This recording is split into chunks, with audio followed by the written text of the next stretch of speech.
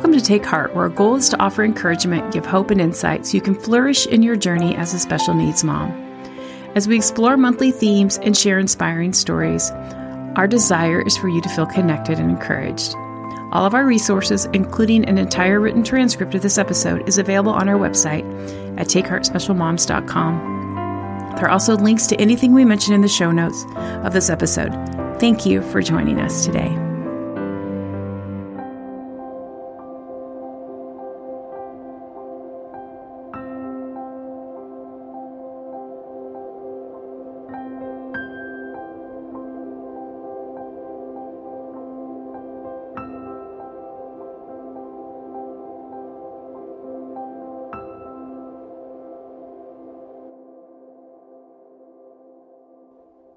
Hi, I'm so glad you're here today.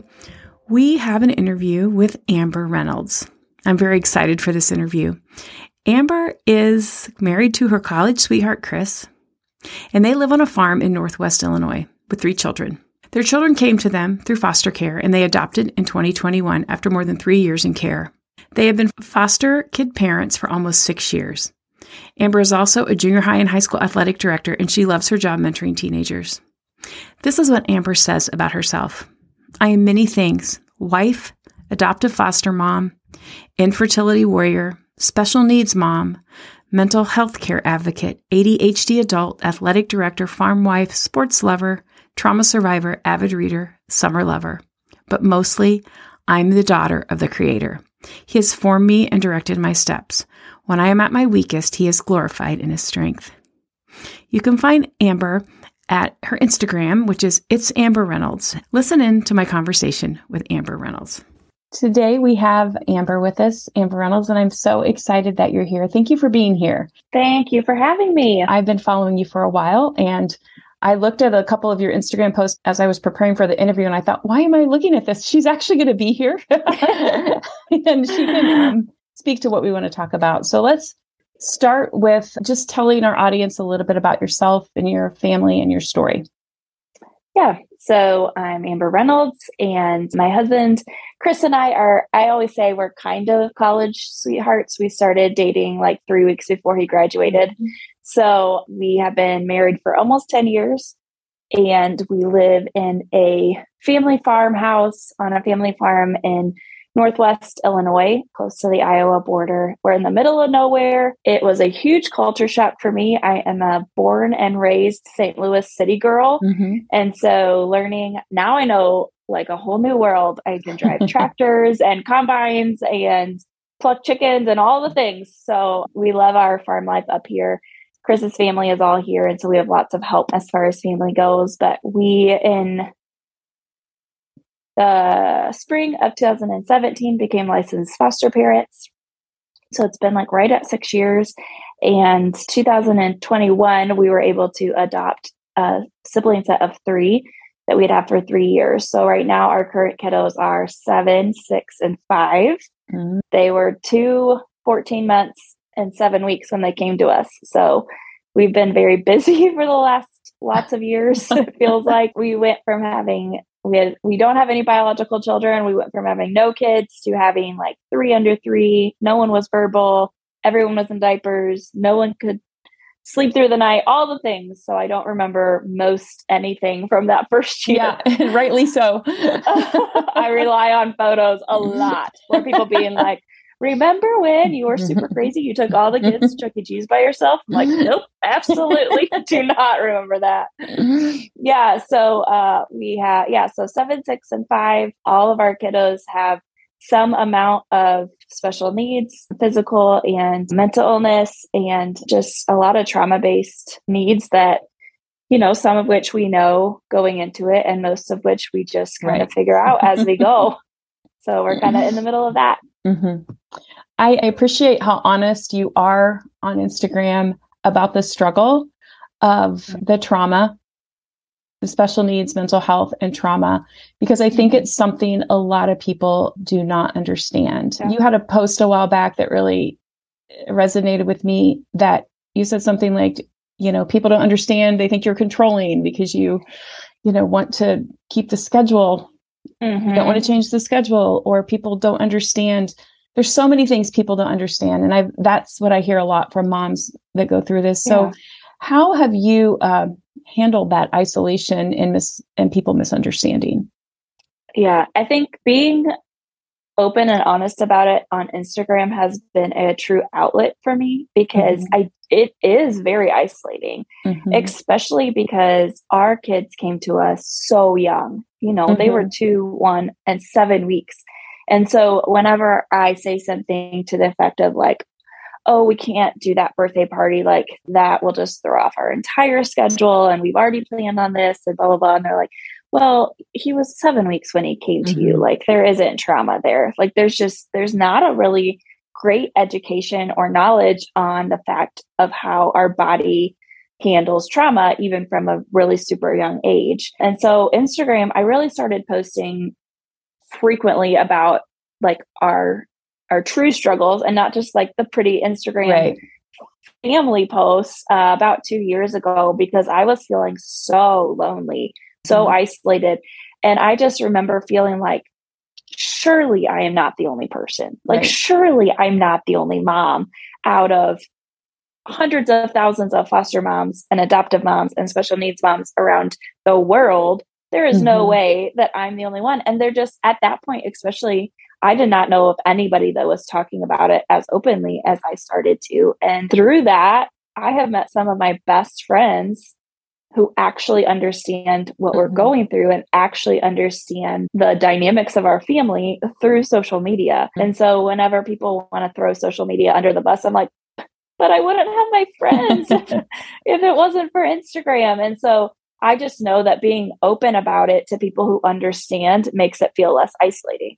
And that doesn't mean that I don't feel like that sometimes anyway, because, that's how the devil comes in and tries to make us feel like we don't know what we're doing, because, like, how dare us? Everyone else is able to do this. Every other family has worked through this battle or this struggle. But it's just not truth. And so I push back on that with having a community of people that understand what's going on, even if it's only virtual and I haven't ever met them in person before. Right. I think one of the things about that is a mom who is in the situation you're in, you don't have time to read a bunch of long books and articles, and that social media is so good for that. You can connect very quickly with people all over the world. And because so few people understand this road, I think it makes quick friendships. And I think that's just so important. And I want to go back to the trauma piece a little bit. One of the things that we have, I don't think we have a good understanding of trauma. Our daughter, we had at 3 days old. So if you would have told me that a child at 3 days old could have reactive attachment disorder, nobody understands that. And I still, to this day, even though she's 18, get that, but you've had her since a newborn. Like, well, yeah. So I find that educating people about trauma is a really important piece of this. And I don't know, I'm sure you agree with that. There's pushback, definitely. Do you get pushback? Yeah. And especially pushback from people who believe that they are specialists or believe that they are well educated in the field. I just had our oldest IEP meeting, and he has significant, like the whole alphabet soup of diagnoses, significant amount of specialists, a lot of he's in an inclusion classroom, but it's mostly pull-out services and all of that. So there's like me and 14 other people in the room, and every other person has some sort of title besides me. My title is mom, which in a room like that is not an important title. Right. And so there's all these people that are very educated in their field, but if you ask them, they've had less than 20 hours of trauma training, less than 20 hours of trauma-informed continuing education. And so when I say things like reactive attachment disorder, or, well, that's a trauma trigger, they're like, a trauma trigger? He's been with you for 5 years. And I'm like, okay, like, let's dig into that. Or he doesn't they're like, maybe we should get him reevaluated. I don't think he has reactive attachment disorder. He's doing so good in our classroom and he wants to see me. I was like, well, he's known you for 2 months. Like, of course you're his favorite person. But I can't be like sarcastic and just be like, duh. Like, of course he likes you. He doesn't know you or trust you. Right. But they don't understand that is because there's just is not enough information about that. And that's true for the medical field. And it's true for the education field, and it's true for churches too.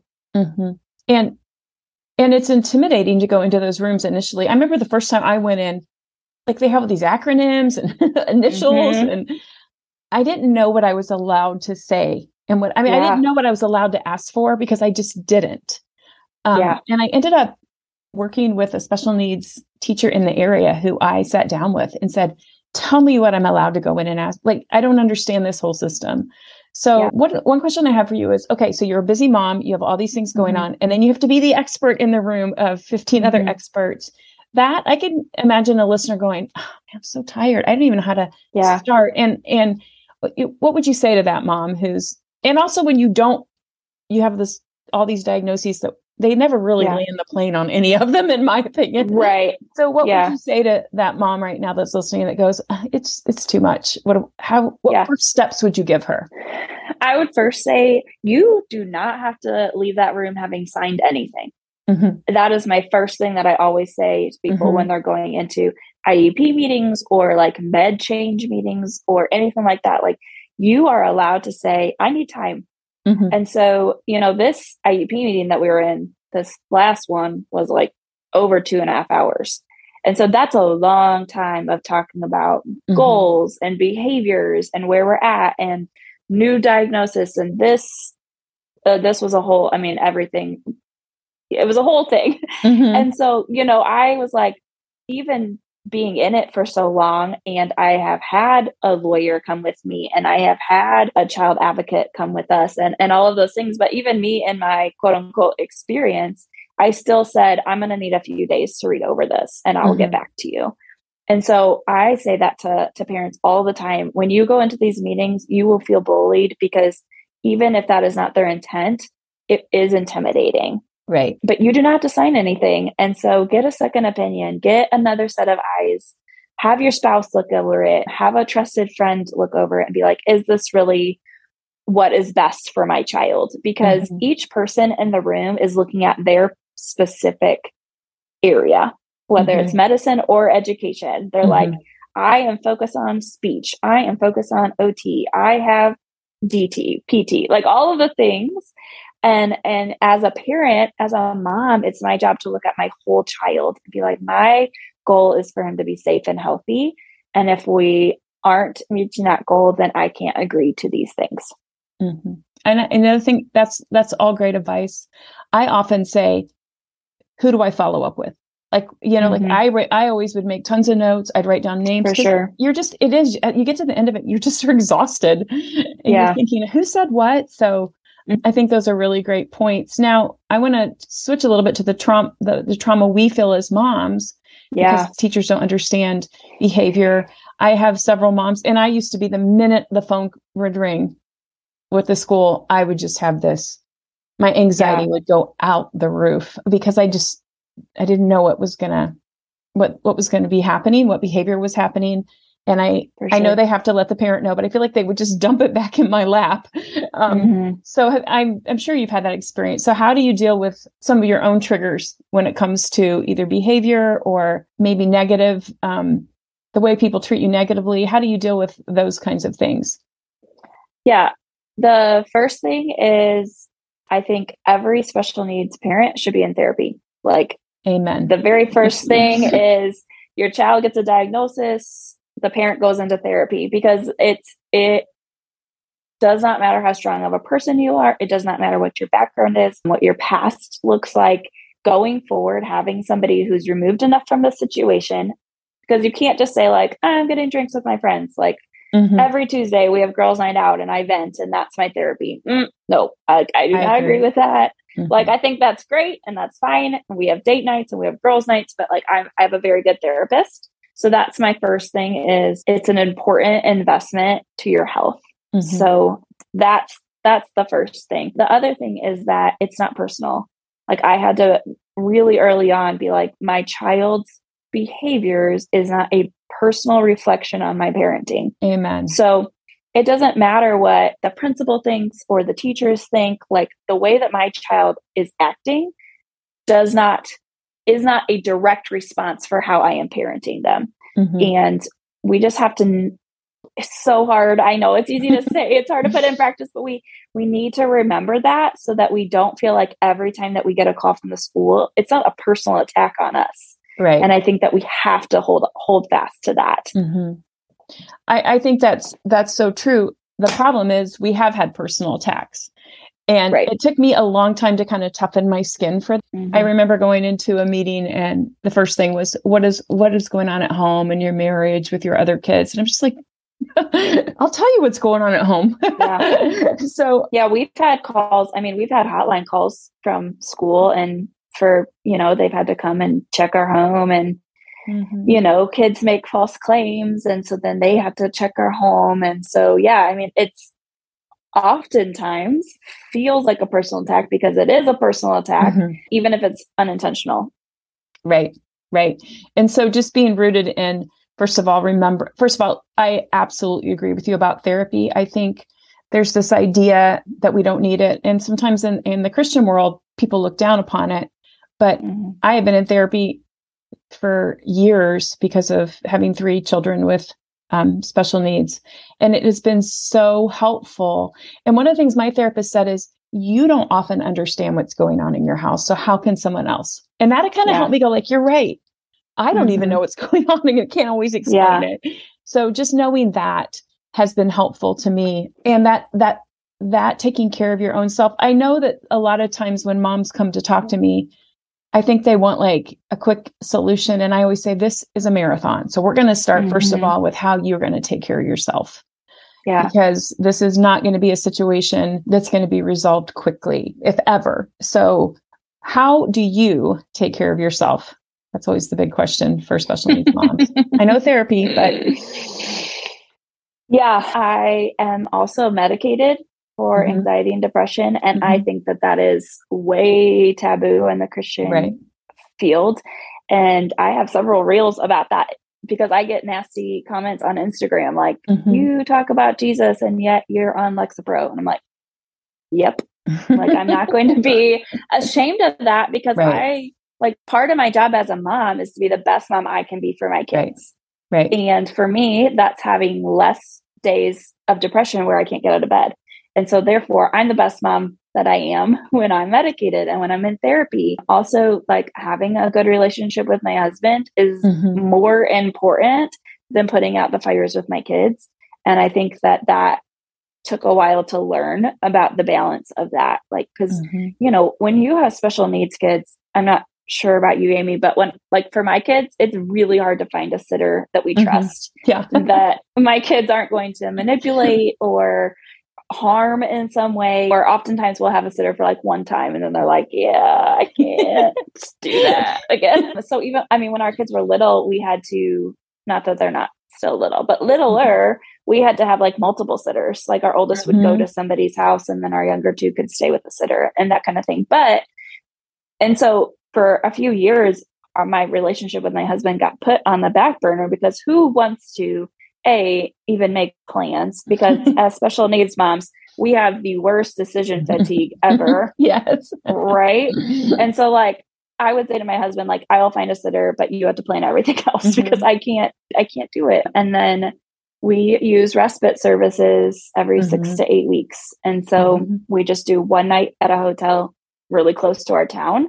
And just for one night, we just don't have to worry about getting up in the middle of the night and monitoring safety procedures and medications and all of the things that go along with our being part of our family. I love that. And when you said something like, my relationship with my husband's more important than putting out the fires for the kids. For my first thought was, yes, but people are going to go, oh, now, wait a minute. You're going to you've probably gotten some pushback on that.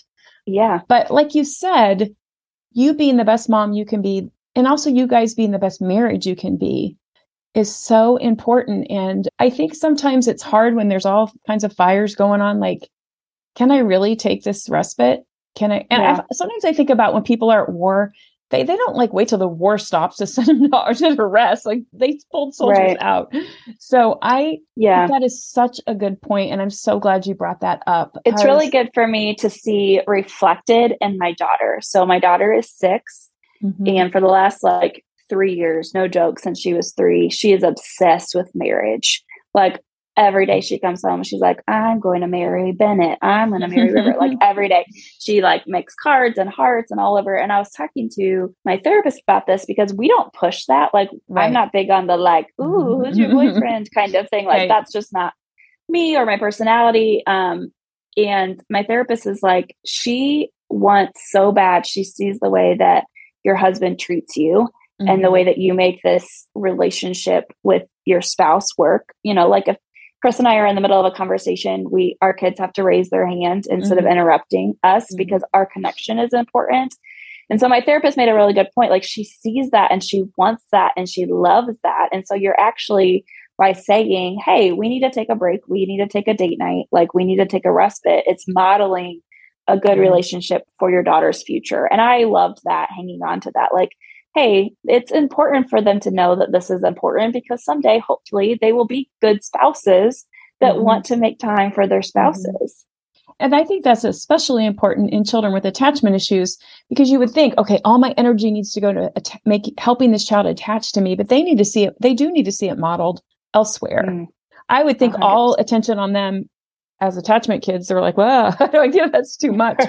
So having it modeled is really important. And I was chuckling about the whole babysitter thing. Like I used to think, okay, do I just tell them everything right off the bat? Do I what's the right thing to do? And it is multiple. I remember we'd get invited to a wedding and it would be huge. Do we both go? Do one of us go? Do like months in advance it would take. So good for you that you're finding babysitters, but also that you're taking respite. I think there's some guilt around that with moms, but I think that's just a lie. I mean, we can have mom guilt about so many things, but you are so right that it's not just you getting good sleep or exercising. It's therapy. It's relationships with other people. You really have to fill your cup in every way you can, because this is a very demanding. Yeah. And I also want to say for moms that are in the real thick of it, the real hard, devastating daily survival, unsure of how they're going to make it another day. When you are unable to fill your cup and when you are unable to take care of yourself, the Lord provides. Amen. And because I remember I have felt just weeks of despair where I can barely keep my child alive. Right. I can barely keep my child alive and people are telling me to go get my nails done or, people are telling me to take a respite. And I'm like, if I take respite, I will come back and my kid will not be alive. And so I know that deep, desperate, dark feeling of please do not tell me, if you say the word self-care one more time, I'm going to chuck my phone across the wall. I have been there and I know that the Lord will still sustain you until you are at a point where you're not in the very middle of the inferno anymore and you can take a breath. I promise that there is an end to the deep despair. And through it all, when we cannot fill our own cup, the Lord will keep our cup full. That is such a good point. Thank you for pointing that out, because it's easy to look around at what other moms are doing and think, I've been there too. I've been I don't even know how. My kids are older now, but when they were younger, there were days I thought, I can't do this literally one more minute. I don't know how, let alone think about Christmas break or summer vacation or whatever. That would send me into a tailspin months out because I couldn't do the next minute. How in the world am I going to do 6 months from now? So that is a really good point. A lot of the women I talk to are so disillusioned by a lot of things, but the support that they thought they were going to get from church, the support they thought they were going to get from families. And my heart goes out to them because they just don't have the people around them. And part of that is advocating, but also, as you know, you're tired of saying all the words all the time. Right.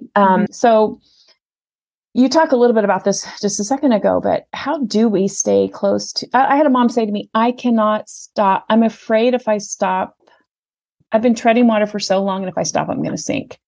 And I just don't know where God is in any of this. And I'm tired of people saying to me, have you tried this or that? Or, have you tried reading scripture or praying to them? Of course I have. Yeah. Right. So what do you say to that mom who just is wants to give up on God because it wasn't, none of life is what we think it is. But I think especially there's a message in the church about you're just going to love them. If we adopt, as scripture calls us to, and foster, we're just going to love them and it's all going to be good. And so when things aren't all good, there's just not the support. So what would you say to that mom who just is really disillusioned by God? And yeah, I would say at first, one of the best things that I've ever done is written a list of things that are helpful for our family. Mm-hmm. So when it's not very long. It's like 4 or 5 things that are always helpful. And no matter what the season is, it's something that anybody could do. All right. So when somebody says, I've been praying for you, is there something, let me know if there's ever anything I can do to help. Then I say, it would be awesome if you could bring dinner on Tuesday.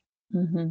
Because I have it written down. So I don't have to think about it. I can say if you're free on Tuesday, my family could really use dinner. And most of the time, honestly, I would say 90% of the time, people are like, yes, I would love to bring you dinner on Tuesday.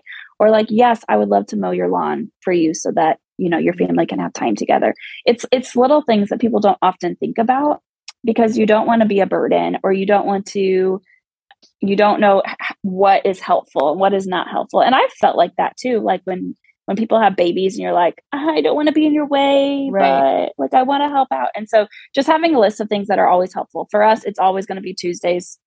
I never want to cook on Tuesday because I have long days. And then I come home from practice and it's late and my kids eat normally pizza rolls. So, so there's that. That's a good way to get people involved quickly and easily, because if somebody says, I'm going to pray for you, I 100% do not hear that I am saying prayer is not important, because prayer is important, but faith without works is dead. And we know that through scripture. And so if we allow other people the ability to serve our family, it's going to be a blessing for both parties. So don't be afraid. Don't be afraid to ask. And I know for some personalities, that's easier than others, but having something written down where it's right in front of you, I think is good. Also, remember how far God has brought you. Remember how far God has brought you. Think of situations in your life and always go back. I always think about in the Old Testament where God would have them build an altar or build a monument to this time in life where we are at the end of it. And so then when you walk by this monument, you're always seeing the faithfulness of God, because you're remembering we were brought through this. We were brought through this. For me, I have a history of childhood trauma myself. And I just think about the fact, I'm 30. There were many days in my life where I did not know if I would make it to 30. And here I am with a family and a husband who loves me. And even though we have been through some of the hardest days of our life this year, I can still look back and be like, God has not forsaken me. I was able to see redemption. And some of it, we see redemption this side of heaven, but God doesn't promise redemption this side of heaven. He promises us heaven. And so I hate that phrase, and I'm probably going to mix it up, but it's God promises good. And if it's not good, then it's not over, know, and I'm like, well, that's not really true, because heaven is eternity. And that's what God promises. He does promise to work all things for his good, but we have forever and forever and forever to glorify him and to worship him. So I am not great at journaling. I'm not great at writing things down or having a very consistent quiet time or a process or any of those kind of things. So I know for some people, a gratitude journal is really helpful, because if you can just say 3 things a day that you're thankful for, it helps attune your heart towards thankfulness. Or if you can journal your prayers through those times and look back at that and say, hey, God did deliver me from this, because it's easy to forget. And so for me, I use Instagram as that. You can look through my Instagram posts and see times where we were in a valley and times when God delivered us throughout the years. And he has just never ceased to be faithful. And even when I don't feel it, I know I have the knowledge. And so that knowledge carries me through until I feel it again. Mm-hmm. That is really helpful, especially the encouragement to moms that aren't journalers. Like, you don't have to be a journaler. You can snap a picture. You can, I happen to be a journaler, but I remember, I have 3 biological kids that are older. And with the 3 kids that come from trauma, I just felt like, did I ever see them? Like, was I ever doing anything with them? But when I would write one thing down in my journal, like went and got ice cream with Davis or whatever. Or did this thing with Evan. And then I would look back and go, life was happening this whole time when I felt like everything was awful and hard. And it was hard, but life was happening. And it's like the stones and the altars they built in the Old Testament. Like, remember what God has done. And I think even in the hardest days, just going back to look at that is kind of the breath we need to step forward into the next moment. For sure. And I think that's important to remember. And I know that one thing I think is a struggle for moms, especially as moms, is we kind of have a scarcity mindset. We're always looking for the next disaster, which is understandable and trying true. And I know for me, as my kids are older and I'm not in this stage you're in, that is still something that I have battled against. And so going back to looking at those ways where I hate when people say God showed up, because he's here all the time. It's not like he's like way far away and he just pops up. So I don't really like that phraseology, but I think I've had to go back and keep reminding myself that he provides what we need and he walks with us. And I think, especially in light of always scanning the horizon for the next disaster, that is something that we need to remember. Do you have other practices that help you stay present or that help you be present to God? Yeah. So another thing that I don't love is when people are like, the best part of my morning is when I wake up before my kids to spend time with God. If you follow my Instagram at all, you know that my 5-year-old sleeps between 2 and 3 hours a night. So there's not a lot of time when I don't have my child with me. And so what I say to moms is I don't like to do something unless I'm going to be the best at it. Like, I don't like to do something unless I know that I will get an A+. I am a firstborn and everything needs to be exactly correct, or I just will refuse to do it. Like, I'm just not going to do it. And so I went through a time when my kids were young where I just didn't read the Bible, because I was like, well, if I can't get up before my 2 infants, then I'm never going to be able to spend time with God.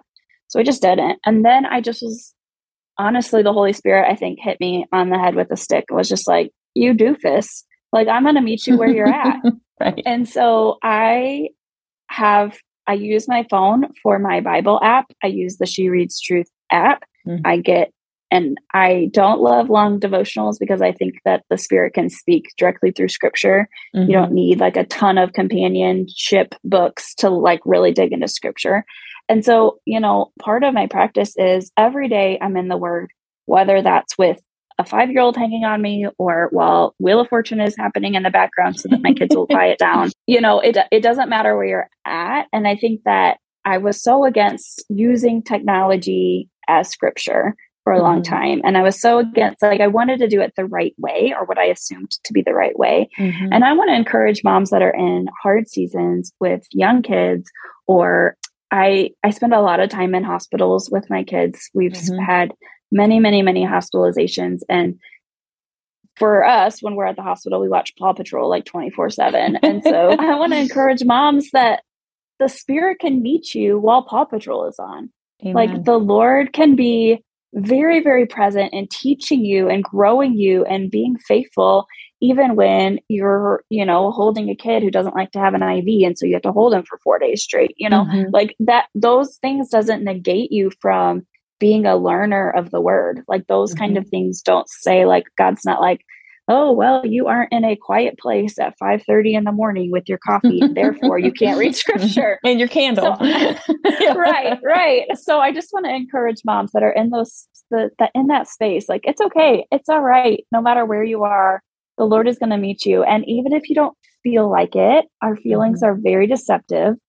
So even if you do not feel like it, I promise if you just read a psalm every day, the Lord will start to soften that part of your heart that is maybe unaware of his faithfulness or unable to look back, or you're in a hard place. This spring, I was in the hospital with my oldest for 34 straight days in an adult ER with a mental illness, complete meltdown. And it was the darkest time of my life. And still the Lord showed up, and not because I felt like it. I absolutely didn't. But I had friends that were sending me scripture because I was so angry. I wasn't even going to open my scripture app. Right. And so my encouragement is, when you don't feel like it, still do it, because eventually you will feel it and it will be so welcomed.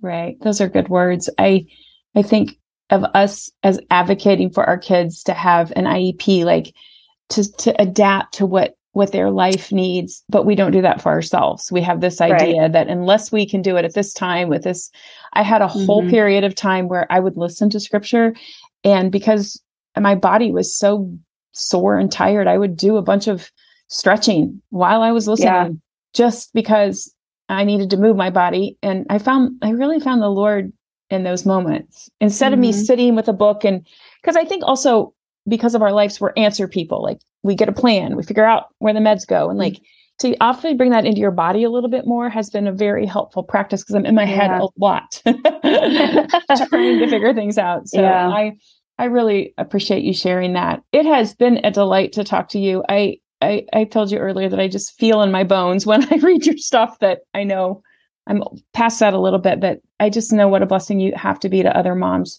with your honesty, your obviously love for your kids and for God, but just how honest you are about this life. So I appreciate you doing that. So thank you for that.